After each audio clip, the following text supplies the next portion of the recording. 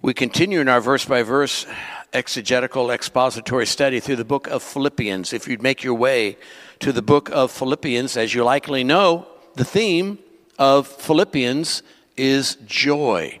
Joy in the Lord. In fact, the thematic verse is in our text today, chapter 4, verses 4 through 9, as we continue this theme of joy from one of the most beloved passages of Scripture. Most all believers with any mileage at all on them know Philippians 4, verses 4 through 9. I am quite confident I'm not going to share anything today with you or most of you that you don't already know, but I've already, just in singing theological truths and the theological truth about biblical joy, my heart has been sanctified in a fresh and a new way already today. Today, we look at a message that I've titled, The Great Physician's Prescription for Joy.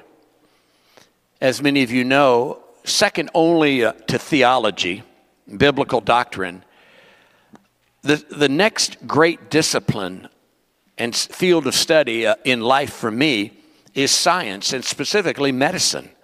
I was heading that direction a lifetime ago, and still it is my favorite. I told Kathy yet this week that when I retire from the ministry, I'm going to go to medical school. And I truly wish that were the case, but of course that can't be. Half a brain left doesn't make that happen.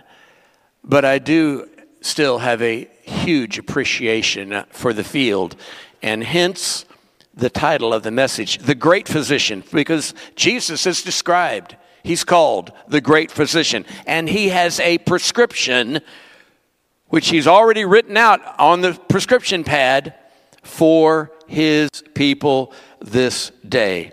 If you'd look at Philippians 4, verses 4 through 9. Rejoice in the Lord always. And again, I say, rejoice. Let your moderation be known unto all men. The Lord is at hand. Be anxious for nothing, but in everything, by prayer and supplication with thanksgiving, let your requests be made known unto God. And the peace of God, which passes all understanding, shall keep your hearts and minds through Christ Jesus. Finally, brethren, whatever things are true, whatever things are honest, whatever things are just, whatever things are pure, whatever things are lovely, whatever things are of good report, if there be any virtue, if there be any praise, think on these things. Those things which you have both learned and received and heard and seen in me do, and the God of peace shall be with you. Biblical joy is not the absence of difficulties, it's the presence of a deep sense of well-being which will flood the hearts of those who are wholly yielded to him and fully dependent on him. You see, folks, going through life, I've had upsets. I've had difficulties. You have as well. Mine are known by you. Many of yours are known by me and others. Been there, done that, you would say, and I would say. But my joy or lack thereof is not dependent on those issues and items which visit me periodically and visit you, maybe are visiting you even right now. Biblical joy is the settled assurance that I am secure in him, and I'm significant in his plan. In other words, my life matters to God. Can I get a witness? Your life matters to God, to Almighty God. It makes a difference who you are, how you are, what you're up to, how you act, how you react, and the rest, because you matter to God. This text is filled with imperatives, with commands, which believers are called to trust and obey. You're commanded to trust and obey. You are commanded to experience this and express it. To experience the joy of the Lord and to, in fact, express the joy of the Lord.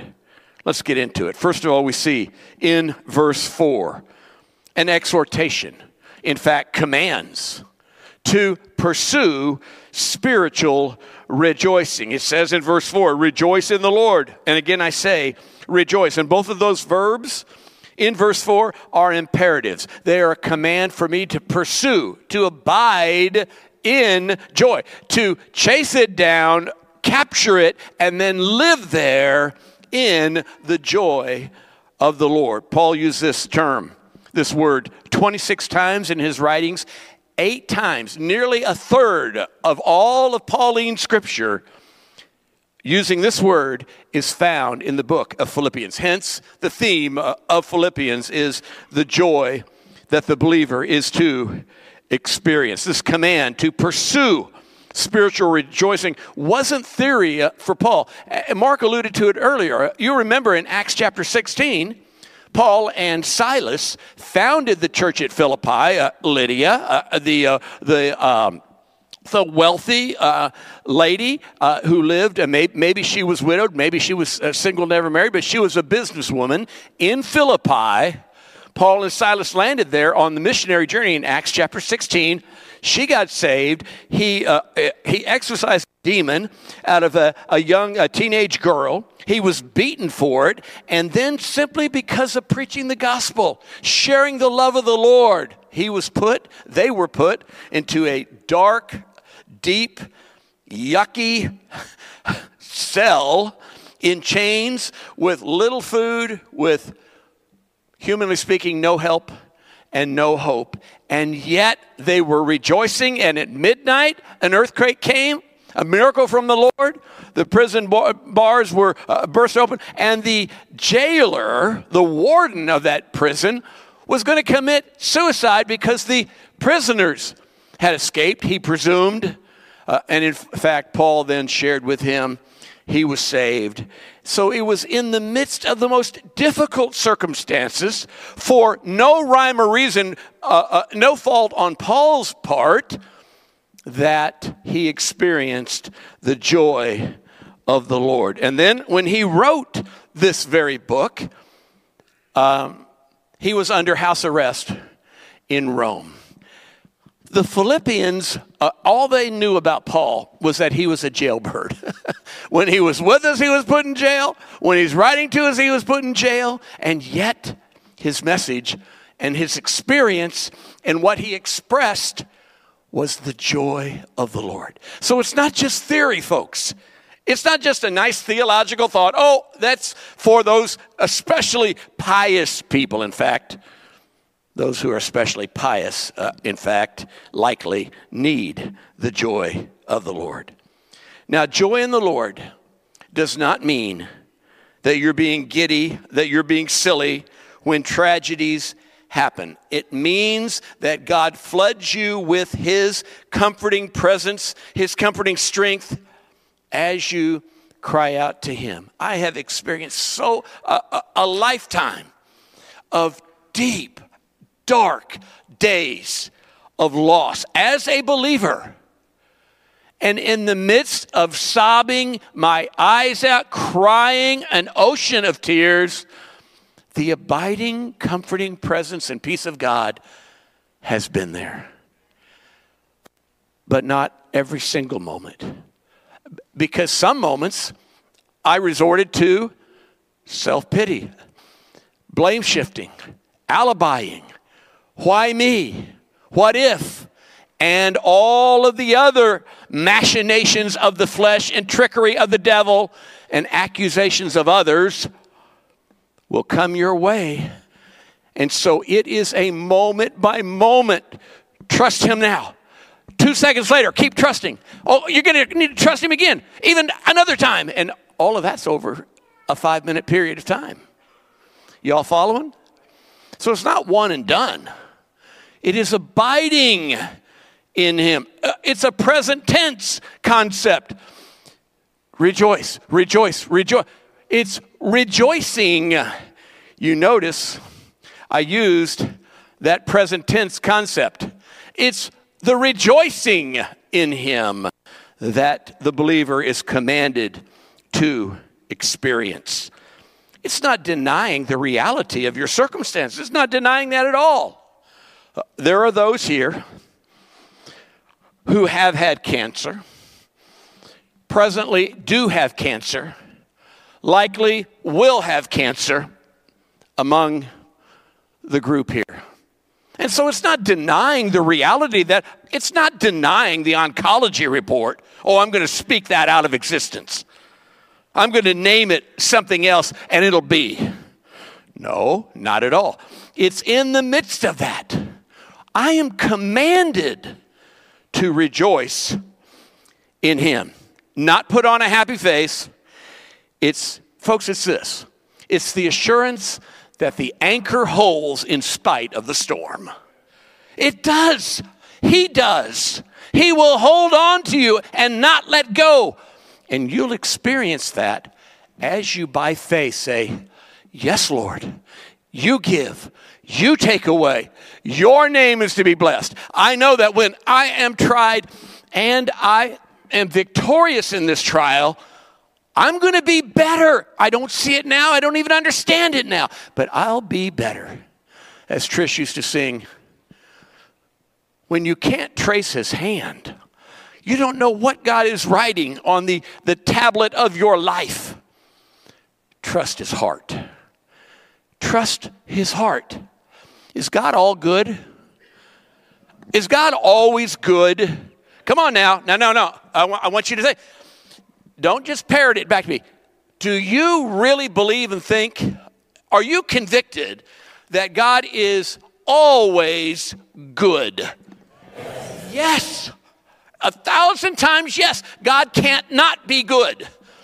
Is God all wise? Scripture actually declares that to the all wise God. Therefore, he knows what he's doing and he's not out to hurt his children. Well, I can rejoice in that.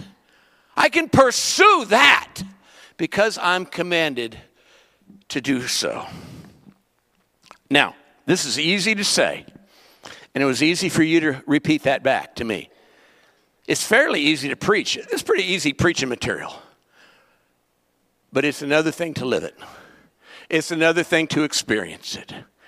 And to go through the resistance and the rejection of fretting and anger and complaining and the like, and instead, by faith, opt for and embrace trusting and resting and accepting. God, I'm trusting you because you're all good and you're all wise. I'm resting in you because your word says the peace of God, which I don't understand, will flood and guard my heart. And I'm accepting what you have for me because you know best what I need. Wow. Is that liberating? I don't have to figure it out. I don't have to strategize and try to get out from underneath it. Now, that's not to say that any of us long for that. It's not spiritual to have a death wish.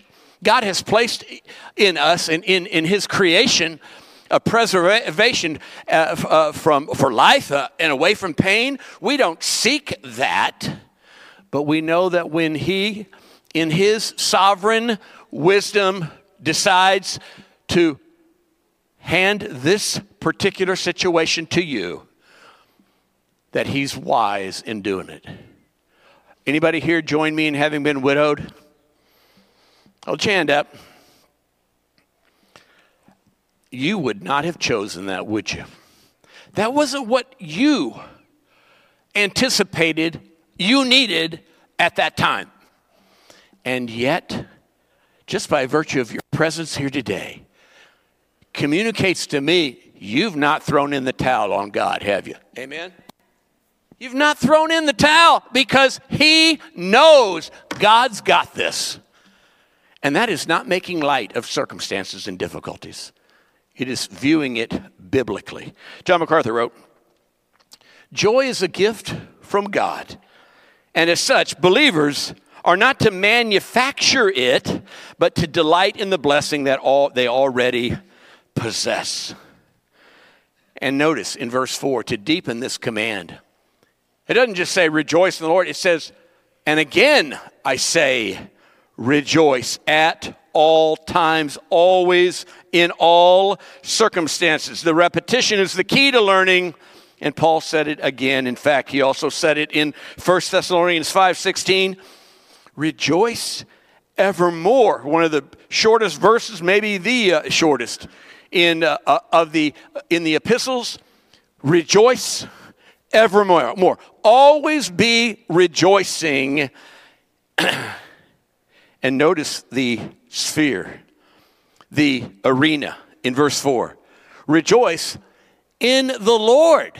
And so it is in him, within the realm of his presence and power and providence, because he can decide what he wants, I'm to rejoice. Now, let me pull over and park there and be brutally transparent. How much time do we have here? Not that I care.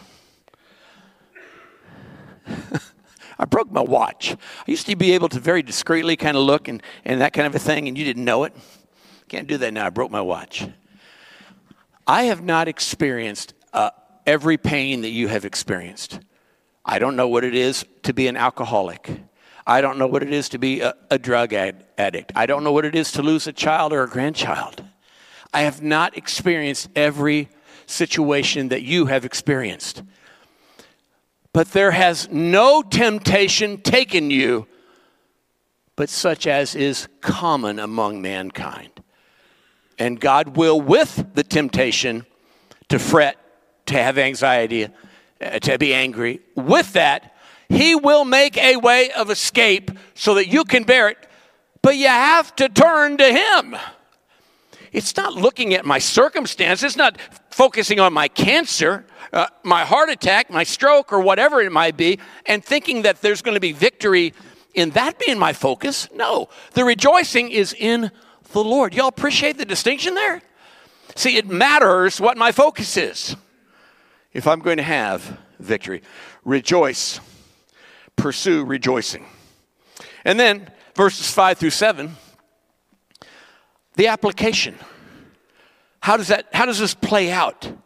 Well, I need to practice emotional refreshing, because when the temptation comes, when the trial comes, when the difficulty, the burden comes, I'm going to be beaten down. At least that's the purpose that the enemy would have for that visiting my life. The possibility is I'm going to be beaten down in the midst of that. And so the way that you achieve spiritual rejoicing when you don't feel like it is to rest and be refreshed emotionally. You see, God has made us emotional beings. Some of us, we'll use Kathy as a poster child. Let their emotions be known to all men and women and children. And I do too, but I'm quiet compared to her. So some of you dump emotions. I'm one of those. Some of you stuff emotions. No one knows what you're feeling or what you're thinking. Betsy, I'm going to put you in the dumping phase too, and Chris in the stuffing category. Okay, is that somewhat accurate? So all of us are one way or the other. It's not right or wrong, good or bad. It's just how God has wired us. Garrett and Catherine, I don't know Catherine as well, but I'm guessing Garrett, you're the stuffer, and Catherine, you might be the one who dumps emotions. Is that even remotely accurate? They're looking at each other. Say again. Oh, you're both dumpers. Well, Garrett just restrains himself when he's in the office. He's thinking to himself, I can't put anything more on that old man. I got to be careful with him. That's probably what he's thinking. So we're all emotional beings, and we're all tempted to be beaten down. But we're not to be ruled by them. Notice in verse 5, let your moderation, that is your reasonableness, your mildness, your self-control, be known to whom? To all men. Again, it's imperative. It's a command. This should be evident in your lives. A spirit-controlled person, believer, is not an emotion-driven believer. Because if it is, you're going to be all over the map. But a spirit-controlled believer is one who sees the big picture. God's got this. This is not the worst thing. By the way, if you get a diagnosis with cancer and you're given a month to live, physical death is not the worst thing that can happen to you as a child of God. Amen? Denying the Lord, reacting in the flesh, soiling other people, that is much worse than your physical death. Because, say it with me, to be absent from the body for the child of God is present with the Lord. And so, practice refreshing in Him. Warren Wiersbe wrote about worry. He said it's wrong thinking, wrong feelings about circumstances, people, or things. Fretting is the greatest thief of joy if I'm wringing my hands about that which, especially that which is out of my control, and I cannot do anything about it. Let me offer 4 practical points. First of all, relax during physical infirmity. Relax during physical infirmity, because we're tempted to be anxious when there's injury and disease. Pain alerts us to that, and the temptation is to stress out, to wring our hands, to worry. Oh no, what's going to happen? Child of God, He knows what's going to happen. Of course, He wants you to exercise wisdom. He wants you to address it to the degree that you can. Again, going back to the preservation of life, God has given that. But it's not a time for wringing of our hands. We need to be mindful that 2 Corinthians 4:16 says to us, though our outward man perish, yet the inward man is renewed day by day. Now, of all demographics, what demographic is most bombarded most often and relentlessly by physical infirmity? What demographic? Come on, you can say it. The elderly. Of course, we know that.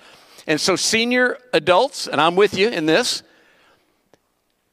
be careful when this comes your way. Not if, but when, because we don't have any 110-year-olds here. Probably not going to have. But when it comes your way, be careful that you stay refreshed in your emotional expression. Secondly, renew during emotional intensity. Now, I put middle-agers here as one's most prone to be tempted. Think about this age group, middle-agers, 40 to 60 or so. Do you know that the middle-agers right now is the first time in world history that there's been a demographic, an age group, who are being tugged at both ends? The children won't grow up and the parents won't die. And they're being tugged both ways, being torn apart, 2 horses on either side with both arms trying to rip you in half.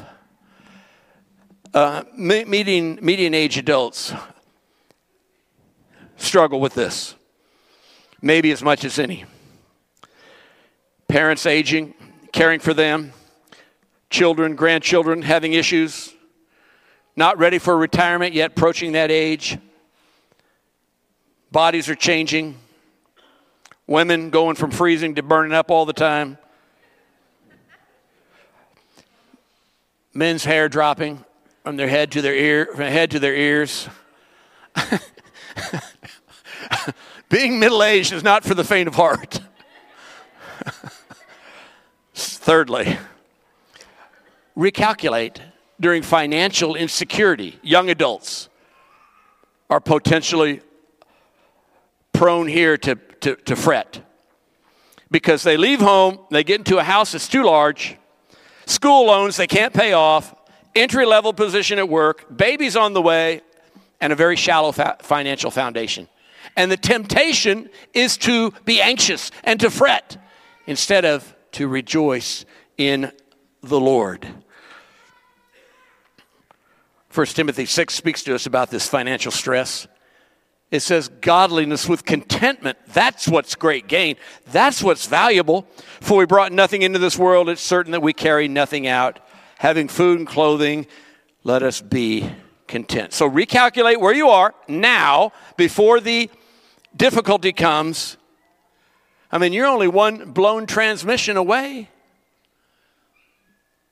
from a crisis. Fourthly,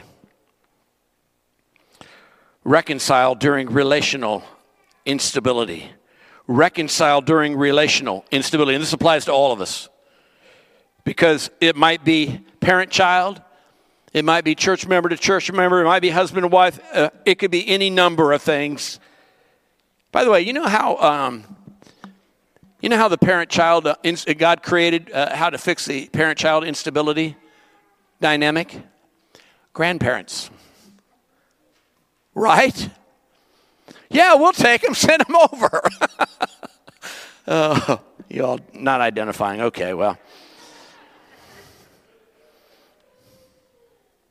When I'm in a bad way with someone, even someone that's not particularly close to me, there's a sense of instability. The ground is shifting, and it can be a major source of stress. Now, how do I practice emotional relaxing? 1 Peter 5:7 tells us to cast my care on him because he cares for me. Isaiah 26:3, the principle, thou wilt keep him in perfect peace, whose mind is stayed on thee because you trust in him. Folks, this principle is either true or it's not. If it's not true, stop preaching it. Stop believing it. And if it is true, by his grace and for his glory, then practice it. Practice emotional resting. Notice how you do it in verse 6.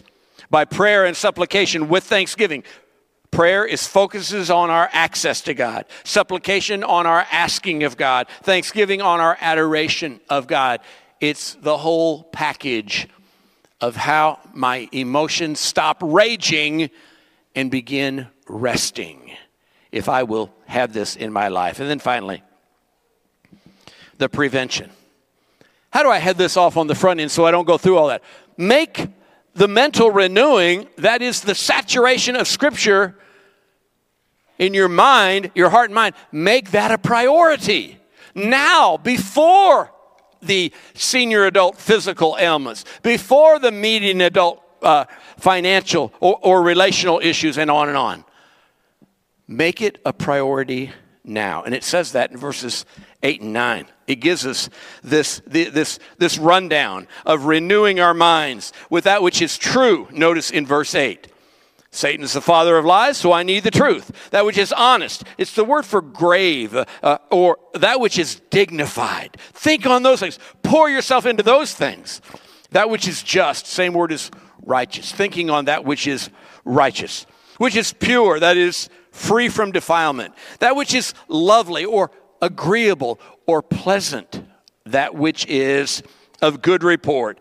That is, it's wholesome. It edifies me and doesn't tear me down. If that will be what I prioritize, if that will be the priority in my life, then notice the peace of God will guard my heart, verse 7, and the God of peace will guide my heart, verse 9. So either way, I'm looking at it. He's guarding me and he's guiding me. As I fill the prescription from the great physician, joy will flood my soul all my days. Lord, I'm thankful for your word, that biblical joy in the Lord is independent of circumstances.